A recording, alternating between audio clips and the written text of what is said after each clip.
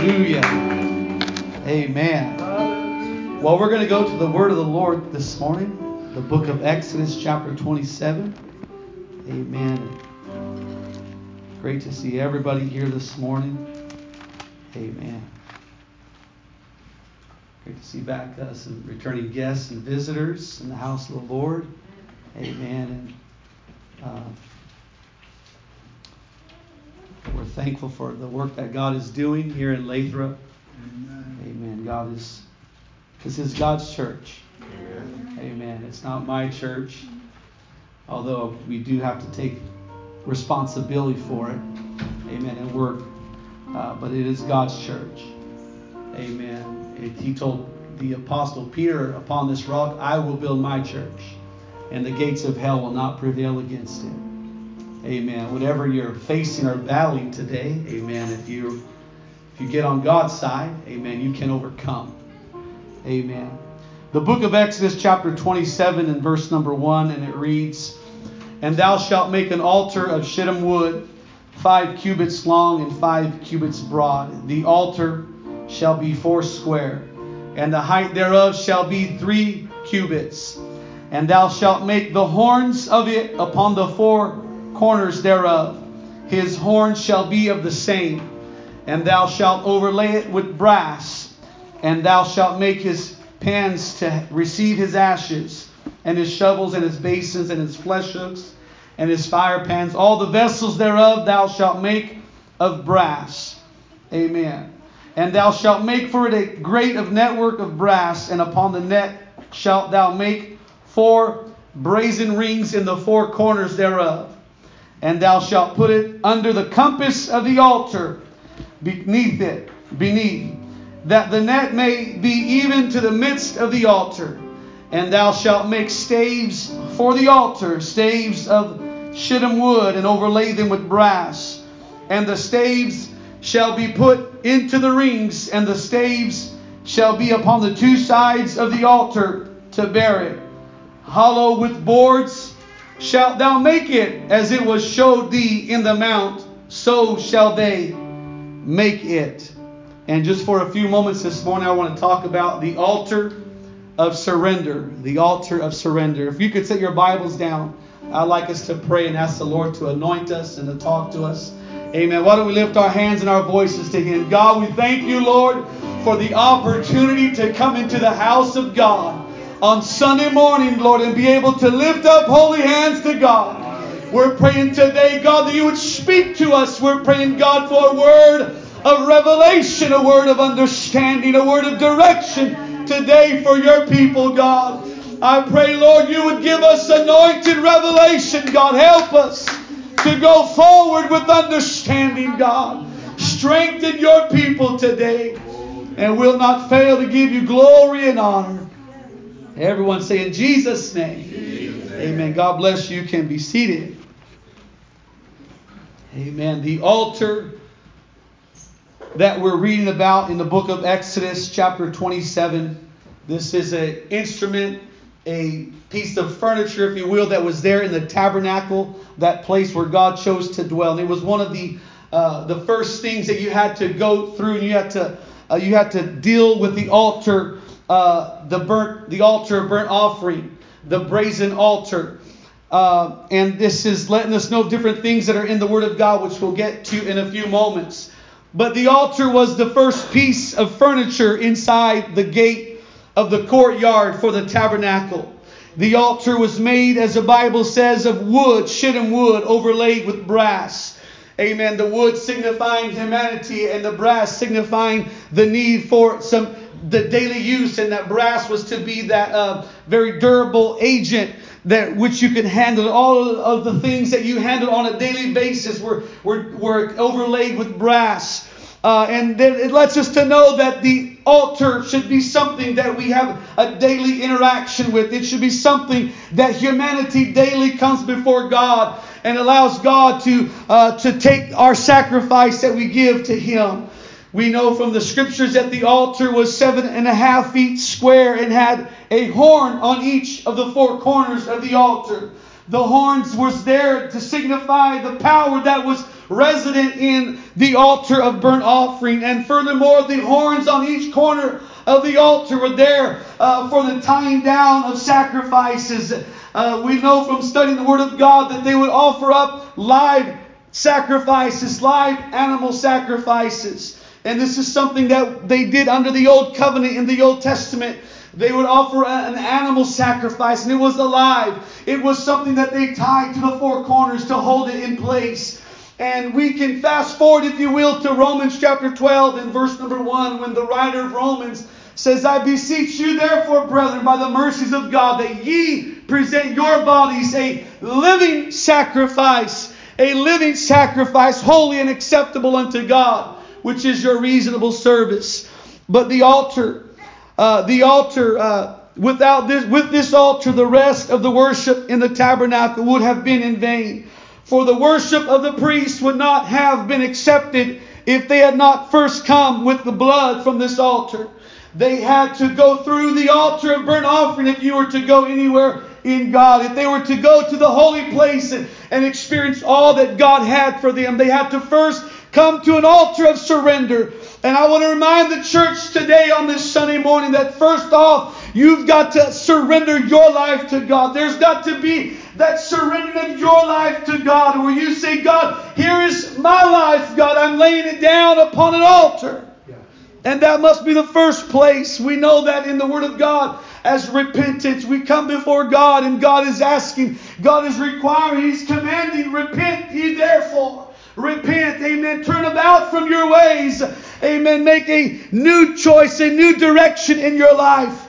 The altar was a place where the priests offered the sacrifices for the sins of the people. The sin or the missing of the mark, amen, that the people of God did along the way, amen. All have sinned, the Bible says, and come short of the glory of God. All have missed the mark. Amen. The trajectory that God had in place for our lives.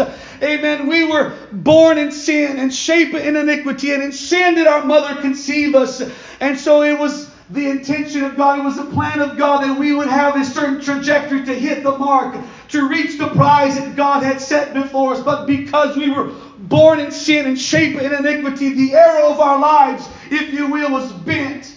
It was leaning to the other direction, and we could not make it to God. We could not make the mark that God had in place for our lives. And so repentance begins to correct the direction of the arrow of our lives. And repentance begins to say, amen, sin had me going one direction, but now I'm going to make a change of mind, a change of heart, and I'm going to allow the arrow of my life to be straightened out, that I might hit the mark that God has for me. Praise God, yes.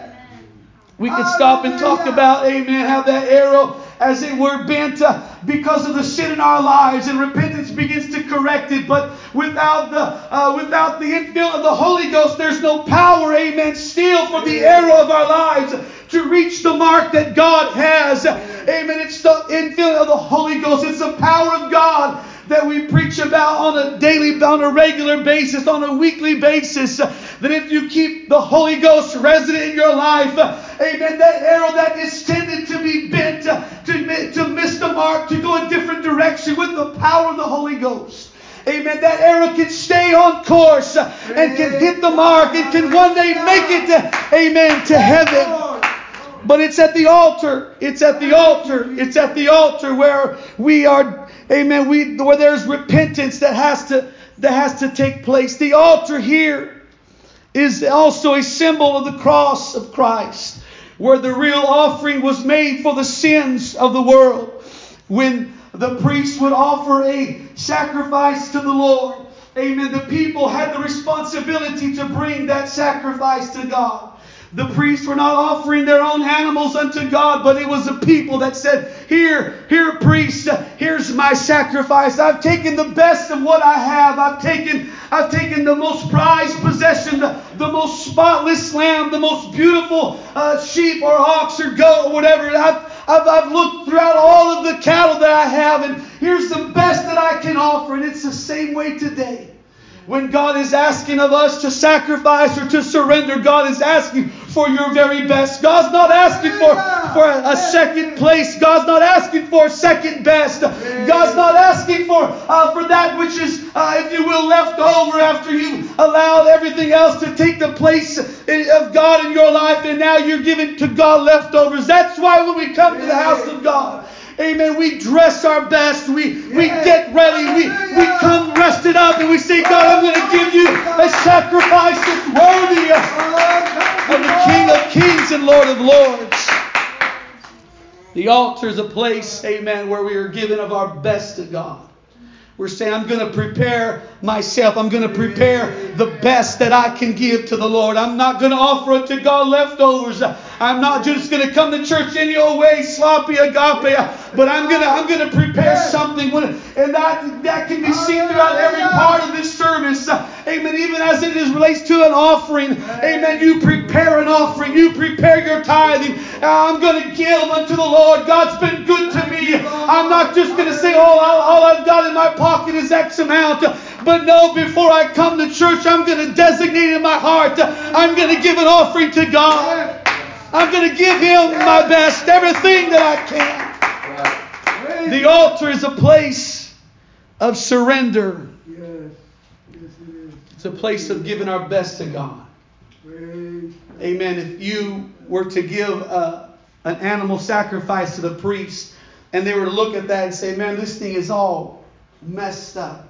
This thing's all mangled. This thing is, what kind of offering is this? They would say, why don't you scour your cattle, scour the herds, and look for the very best. Look for the most perfect animal sacrifice. That's what you need to give to God. And it should be the same way in our lives, that we look through our lives and say, what's the best that I can give to God? What's the greatest talent that I have available that I can give to God? What's the thing that God has blessed me with that I can give back to Him? If God's blessed you with singing ability, if God's blessed you with instrument ability, if God's blessed you with just a beautiful smile to be a greeter, whatever it would be, God, whatever is the best that I have, I want to give that to you, God. I want to prepare this offering. I want to give an offering to the Lord. Hallelujah, hallelujah. The altar, a symbol of the sacrifice that Jesus made for our lives. Here is Jesus Christ portrayed in His death, which is the first component of the gospel message. No one could enter the tabernacle without first going through the altar. And just like the Old Testament instructed the priest to build the altar according to the exact specifications and patterns, amen, just like there was instructed to the exact specifications and the exact pattern, amen, this is set for us as a pattern to follow. Amen. The Word of God is not there for an FYI. It's a good to know kind of thing. But the Word of God is placed. The Old Testament is just as valuable as the New Testament. And it's all there for our learning, that we might know how to approach the throne of God. It's the Old Testament where we see the altar of sacrifice. And we learn, I've got to give Him my best. I've got to sacrifice unto the Lord. I've got to worship Him. I've got to build an altar before the Lord. I've got to say yes to God in every area of my life. Hallelujah, hallelujah. We mentioned a moment ago about repentance, the component in the tabernacle plan for the brazen altar, the altar of burnt offering, is fulfilled when we repent. Amen. Repentance is the first thing that we do when we wish to find God. If you're here tonight and you haven't felt God the way that you know that there is available to you, amen, the first thing you've got to do as you're approaching the throne of God is begin to repent of your sins. Repentance is not just a sorrowful feeling for the past actions of your life, but repentance, it goes a step beyond that. Repentance is something that you say, I'm going to do about a 180-degree turn, and I'm going to stop going this way, and I'm going to go that way. I'm going to live for God. I'm going to give myself over to the things of God. Before we come to God, amen, we're doing our own thing. We're going our own direction. We're trying to figure it out as we go. We're trying to ask for different people's opinion, how to do this and how to do that. But without the intervention of God, without the help of God, we're just making our own way. There's a groping in the darkness. We're trying to find our way. We're stumbling through life when there is a plan that God has in store for us. When we repent. But not just repentance as a one-time thing. I think that a lot of times in the church we can very easily mistake repentance for a one-time thing and think repentance is something you do as a sinner coming to God. And you say, God, I'm going to go a different direction. But repentance, I believe, is a daily thing. Repentance, I believe, is something that daily you come before God. And you say, God, I'm going to put my desires, my vain ambitions and my goals, I'm going to lay them on the altar that I might do the will of God. Repentance is putting your own self-will on an altar and saying, God, I'm going to give myself to you. I'm going to give myself to you. Somebody once said that living for God is one big yes in the beginning, followed by subsequent daily yeses to God.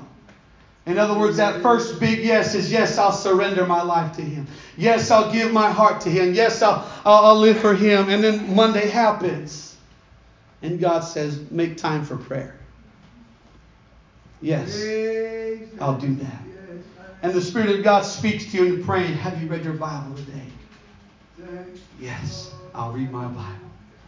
And the Spirit of God speaks to you, have you told somebody about my goodness? Yes, I'll testify. And it's an everyday, daily repentance. When the flesh wants to rise up inside of you and do your own thing and go back to the old familiar ways of living, amen, it's that repentance that says, I'm going to sacrifice my will on the altar before God. I'm going to worship Him. I'm going to lay my life down on an altar before God that He might take my sacrifice. So the altar is not just sorrowful feelings. The altar is not just sorrowful feelings for what we've done, but it is a complete death to self. The altar is a complete dying out to self. The altar is a place where you kill off the old man, the old ways in which you did things before Christ, are laid on an altar. It's tied down to the four horns of the altar, and you're surrendering your life to God. God, here I am. I'm tying myself down to an altar. I'm being crucified with Christ. I'm laying it down. The symbolism of the horns of the altar. The horns symbolize power. The horns on the altar show that until one repents and his will is sacrificed before God, he or she can never experience power with God. The horn symbolizing power. There's power in your sacrifice. There's power in your surrender. As you come to an altar and you say, God, I'm relinquishing my power, my will. I'm relinquishing my goals and my ambitions. I'm relinquishing it to you. Praise God. What happens in that moment of time? Amen. What happens in that moment of time is as you relinquish power before God. Amen. God endues you with power from on high. And because, at an altar of repentance, you laid down your life and you said, God, help me. God, I'm surrendering. God says, I'm going to take that sacrifice. I'm going to take that offering and I'm going to give you power to overcome, the things that trip you up, the alcoholic habits, the drug-abusing habits, the promiscuity habits, all of the things of the world, of the flesh, and that which is not of ultimate concern. God helps you, and there's power you experience. Romans 12:1, we said it a moment ago.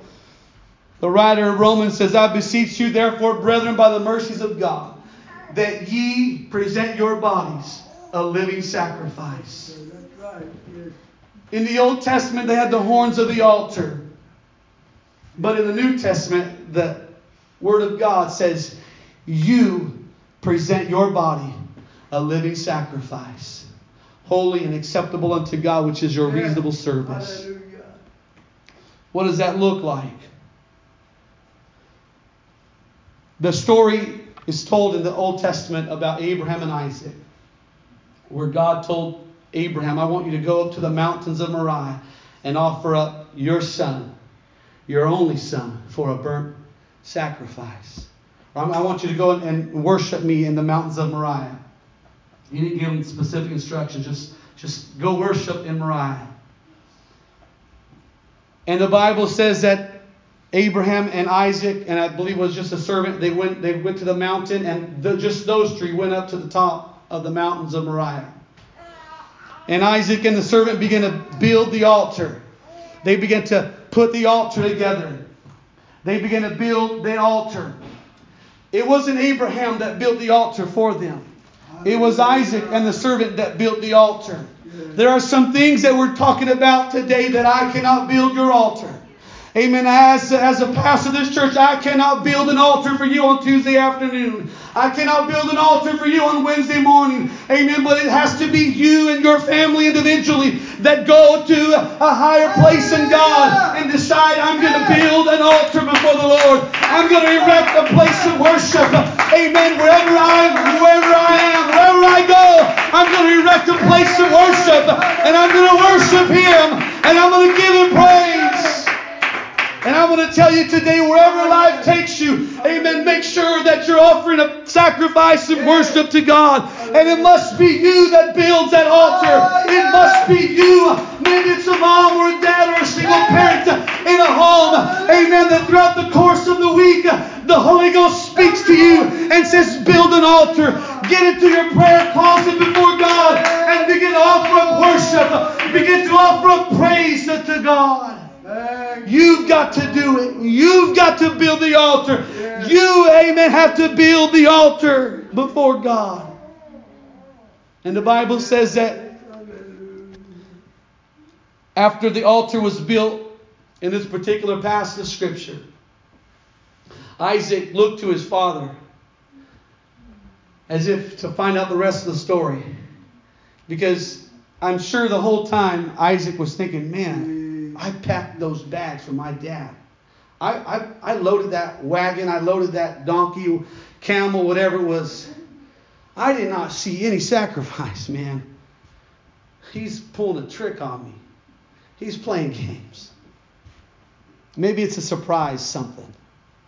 But the Bible says that as they got to the top of the mountain and Isaac and the servant built the altar, amen, that Isaac at that point when the altar was completed, he looked to his father and he said, where is the sacrifice? And Abraham said, God will provide himself a sacrifice. And then through the process of time and conversation, Isaac soon found out that I need to be the one to get up on that altar. Abraham said, God instructed me to you, Isaac. I've got to offer Isaac, my only son, on this altar. And I wonder what went through the mind of Isaac there on the mountains of Moriah. I wonder what went through the mind of Isaac. He said, man, I really love God with all of my heart. I trust my dad. I trust the man of God in my life. And he said that God spoke to him about me to get up on that altar.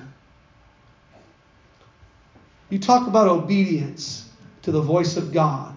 It still takes obedience to the voice of God. Even at your own peril sometimes. Or what may appear to be your own peril. What may appear to be, man, why would he instruct me to do that? That's self-destructive. Why would the preacher tell me, amen, that I've got to do X, Y, and Z? That's self-destructive. Why would the preacher tell me that I've got to give 10% of my income as tithing to the Lord? Doesn't he know that I'm on a limited income? We could get down to right where we're living today. Why would the preacher tell me that I've got to show up on outreach, I've got to show up on prayer meeting nights, and my time is limited?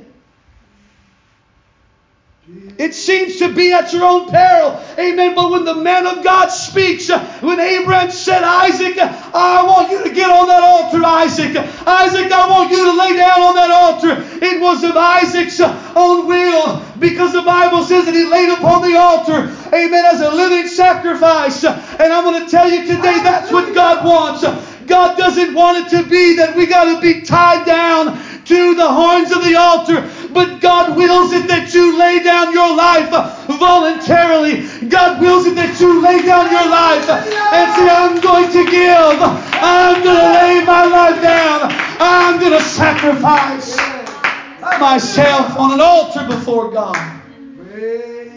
Hallelujah. I want us to lift our hands and I want us to talk to God for a few moments here today. Lord, I lift you up today, God. God, I praise you. I worship you, Lord. I magnify you. God, I give you glory and honor today. Hallelujah. I give you praise and worship today. Hallelujah, hallelujah, hallelujah. Sometimes, amen, the laying down upon an altar looks like you not finding time to pray, but you making time to pray. Amen. When you make time to pray in the course of a very busy day and probably a very busy week, it is a sacrifice before God. It is you laying down on an altar and saying, God, you don't have to beat me up. You ain't got to chastise me. Here I am, God, on this altar. Here's an hour of my time. Here's 30 minutes of my time. Here's some time I'm going to read the Word of God, and I'm going to sacrifice before Him. I'm going to sacrifice before Him. How many know that Jesus does not ask us things that He does not already or has done Himself? Things that God asks of us, He first did it Himself. You say, well, show me, prove it to me. The book of Matthew chapter 26 and verse 53. Jesus said as He was getting ready to be crucified, thinkest thou that I cannot now pray to my Father, and He shall presently give me more than 12 legions of angels? At any moment through the passion of Christ, at any moment in that crucifixion period, God could have just simply spoken the word. And the Bible says that 12 legions, amen, the number is debatable about how much is in a legion. Some have said it's 5,000. You could have had as many 70 or 80,000 angels. According to one commentator, 70 or 80,000 angels come down at a moment's notice and wreck the whole party in the plan of hell to destroy Christ. Amen. God could have spoken at any time. It was, amen, Him as a lamb laying down His life. Amen. That you and I might come to church on Sunday morning and might worship Him without condemnation. And we might worship Him with liberty. He laid down His life. He made the ultimate sacrifice. He does not ask of you, amen, what He does not do Himself. Amen. But He laid down His life on the cross. The Bible is full of stories about people that built altars before God. Amen. I'm going to tell you, Abraham, we talked about a moment ago, the father of the faithful built altars before God. He worshiped God everywhere that he went. If Abraham went to a new place, if he moved from one city to another, amen, it was in that new city, Sister Kim, that he built a new, fresh altar. I'm going to worship God where I am today. I'm going to worship God wherever I go. Amen. That's why in the Word of God in Exodus chapter 27, amen, they had to have staves. Amen. It was something that enabled the people to lift up that altar and to carry it. So wherever they would go, they would be able to worship God. They would be able to sacrifice. Wherever you go, you should go sacrificing and worshiping before the Lord. Hallelujah. Moses built an altar before God. And he called it, according to the Word of God, Jehovah Nissi, God my banner. It was at that altar of surrender. It was at that altar of surrender of Moses' life that he found God to be a banner over him. He found God to be a protector in his life. Amen. There's revelations and there's things that we experience as we build altars before God. Amen. You may be feeling like the enemy's coming against you from every which direction. Amen. You may feel like you're just being defeated and beat down. Amen. Why don't you try building an altar and discovering Jehovah Nissi, the God my banner, my protector. Amen. The Bible says in Song of Solomon, His banner over me was love. Amen. There's divine protection when you're worshiping God at an altar. Something happens when you build an altar before God. The altars we build will be remembered for generations to come. How many times in the Word of God did God instruct the people to build an altar? And when the next generations come along, Sister Dee, they're going to ask, what meaneth this, the Bible says? What meaneth this? Oh, this is where God delivered us from the Egyptian taskmasters. Oh, this is where God split the Red Sea. This is, it was on the banks of the Red Sea, amen, that God said, build an altar right there, Moses, because when the next generations come by that way, and they're going to see an altar, and they're going to ask, what meaneth this altar? And you're going to tell them, this is where God delivered us from Egypt. This is where God delivered us from sin. This is where God delivered us from slavery. And it's at your altar that you build today that I believe the next generation comes along, and the baby girl that was once a baby girl now is a young lady says, Dad, why do you offer sacrifices to God? Well, this is because a long time ago God delivered me. This is because a long time ago God set me free, and God delivered me from all the things that I have struggled with. Amen. What needed this, Brother Cedric? Why do you come to church and worship God on Sunday morning? I'm building me an altar, and one day the kids are going to come and say, why do you sacrifice? Because you don't know what life was like before I found God. You don't know what it was like before I came to church. So I built me an altar so that the next generation could see and know that there's a God that delivers from alcohol. There's a God that delivers from drugs. There's a God that delivers from a broken heart and broken marriages. There's a God that delivers. There's a God that sets free. Why do you build an altar, Brother Paul? Why do you come and worship God the way you do? Why are you building an altar? Amen. You don't know my story. You don't know my testimony. I was almost lost. I was almost without God. And God delivered me. And God began to put a hedge of protection about me. And I discovered Jehovah Nissi, my banner, my protector. And so I built an altar. Gideon built an altar and called it Jehovah Shalom, which is peace. It's at an altar of surrender that you discover real peace. It's at an altar years ago where my father came to an altar and said, I'm going to just surrender.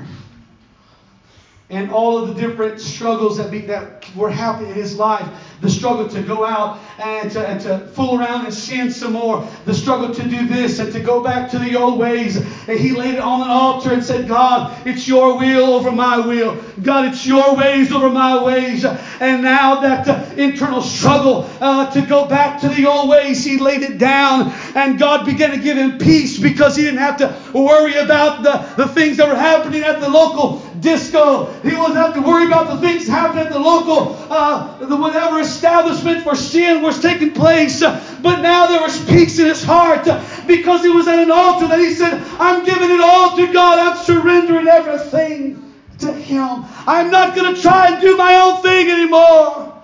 I'm going to surrender my all before Him. David built many altars before God, and we know David as a man after God's own heart. The scriptures are full of people, individuals, great people that built altars before God. And nobody in the Word of God that was ever great, amen, was somebody that didn't build altars. If you want to be great, if you want to allow God's will to be done in your life, there's got to be that daily building of an altar. Sacrificing. I'm giving myself. I'm laying down my self-will. That's why the altar was placed at the entrance of the tabernacle. Because if you couldn't get that down, you weren't going to make it through. You weren't going to make it through because there had to be self-will that died on the altar. There had to be self-will that died on an altar. The way I think it ought to be, the way that I've just always been taught, the traditions that were passed down, all of those things have got to die. And I've got to get back to the Word of God. God, what is the exact pattern that I see in the Word of God? I've heard a lot of things, a lot of hearsay in my day, a lot of other people weighing in on how things ought to be done. But God, what does the Word of God says in Exodus 27, amen, it gives us specific instructions for building an altar. And how about Elijah's altar on the top of Mount Carmel? In 1 Kings chapter 18. Verse 30 says, Elijah said unto all the people, come near unto me. And all the people came near unto him. And he repaired the altar of the Lord that was broken down. Before the fire could ever fall on the sacrifice, Elijah had to repair an altar. Before the fire of God, the Holy Ghost, could ever fall, amen, on that sacrifice on the top of Mount Carmel, amen, there had to be a rebuilding of an altar. God, I'm going to repent again. I'm going to surrender my will again. There had to be a building of the altar of surrender before God. I'm going to preach even though, amen, it may not be popular in 2018. You've got to surrender everything to God. You've got to surrender every part of your life. This church will never be a place where you can just come, amen, and just sort of do a halfway surrender, amen, and live the rest of the week the way that you want to live. Amen. You're not going to fit in. But if you come to the house of God and say, God, I'm going to give all. I'm going to surrender. Amen. You'll find that you're amongst people of like precious faith, of brethren. But it was Elijah that had to first repair an altar so that the fire could fall.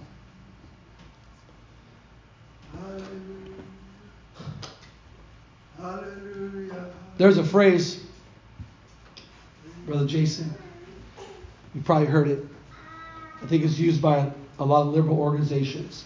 Hands up, don't shoot. Hands up, don't shoot.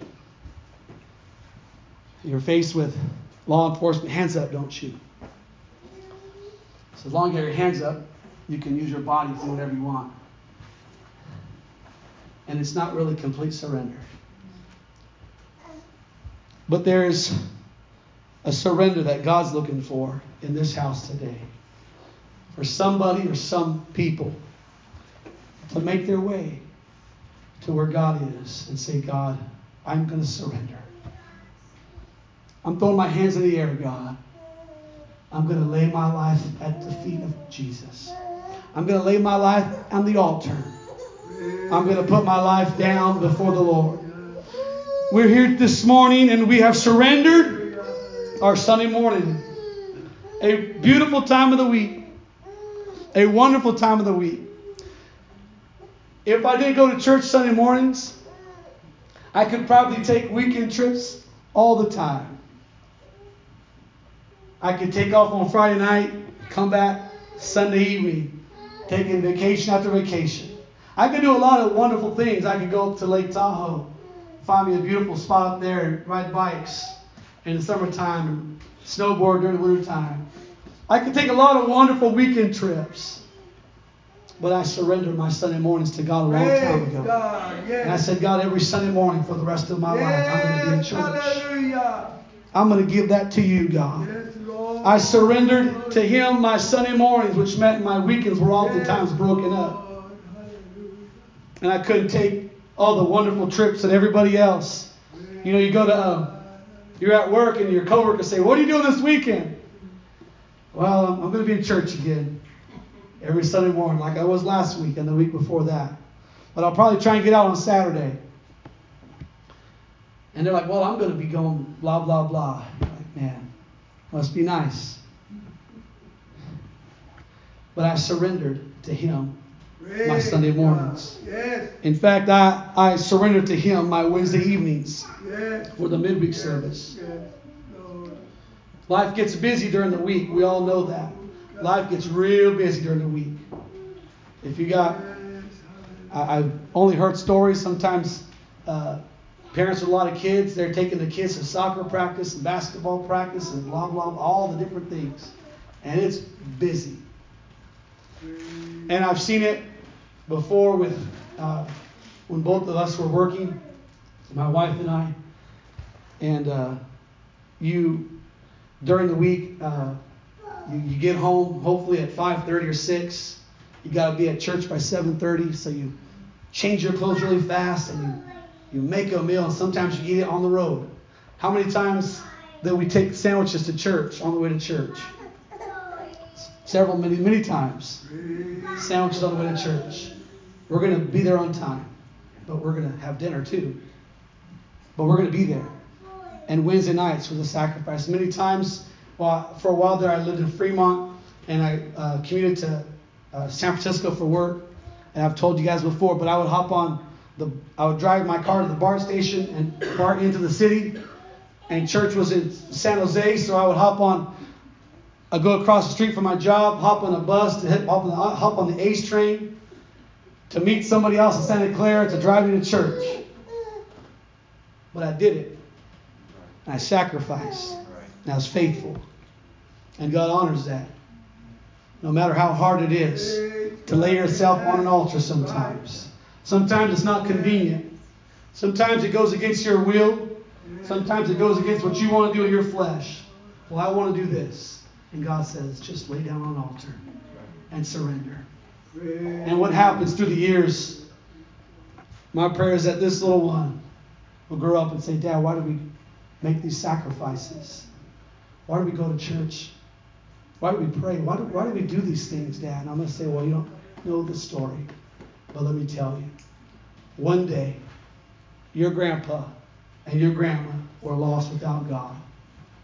They were on their way to a devil's hell. They were lost without God. God saved them. One day your father, amen, was on the verge of backsliding, was on the verge of giving himself over to sin, and God had mercy on him. God saved him.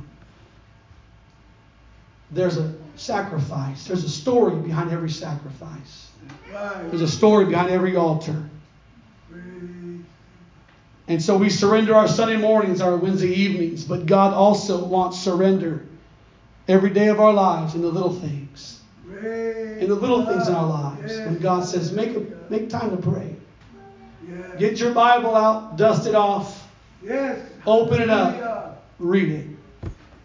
You say, well, I haven't got caught up on Instagram yet. I haven't read the Drudge Report yet. I'm a little bit behind. Pick up the Bible. Make a sacrifice. Every area of our lives should be surrendered before God as we stand and the musicians come. Hallelujah. This area of surrender, this altar, must be dealt with in every man and woman's life. In order for God to have His way in your life, you have to reach a point where you say, I'm going to build an altar. I'm going to do it myself. Maybe it's a Monday evening or a Tuesday morning or whatever time of the week. And God says, build an altar. You say, well, I'm at work. And God says, build an altar. So it may take the form of you finding your way to your car and praying in your car or going for a walk and praying. Because I'm going to make sure that I'm building an altar before God. I'm going to make sure that my life is surrendered before God. Jeremiah chapter 38 as we close in verse 19. In the New King James Version. And Zedekiah the king said to Jeremiah, I am afraid of the Jews who have defected to the Chaldeans, lest they deliver me into their hand and they abuse me. But Jeremiah said, they shall not deliver you. Please obey the voice of the Lord which I speak to you. So it shall be well with you and your soul shall live. But if you refuse to surrender, this is the word that the Lord has shown me. Now behold, all the women who are left in the king of Judah's house shall be surrendered to the king of Babylon's princes. In other words, in this scripture, you have a choice today to surrender to God and to obey the voice of the Lord. To obey the voice of the Lord is to surrender to God. But to disobey the voice of the Lord is to refuse to surrender, is to watch, amen, those people most precious, the women and the children that are left in the king's house. Amen. They're going to be surrendered to the king of Babylon. Amen. If you and I refuse to surrender to God, we're going to watch those most precious in our lives be lost. Because it's when we surrender that the next generation takes note of the surrender. We pave the way for them. If you care about your kids, you care about your family, amen, I think think it'd be good if we made our way down to an altar and said, God, I want to build an altar of sacrifice. I want to be the one to build an altar. I don't want to see my family lost. I don't want to see my kids lost. I don't want to see those around me lost. I'm going to build an altar before God. And so the truth of the matter is, you're either surrendering to God's will or to the will of Babylon, which is the world and sin. But one of these forces is going to rule in your life. I want us to lift our hands to God as we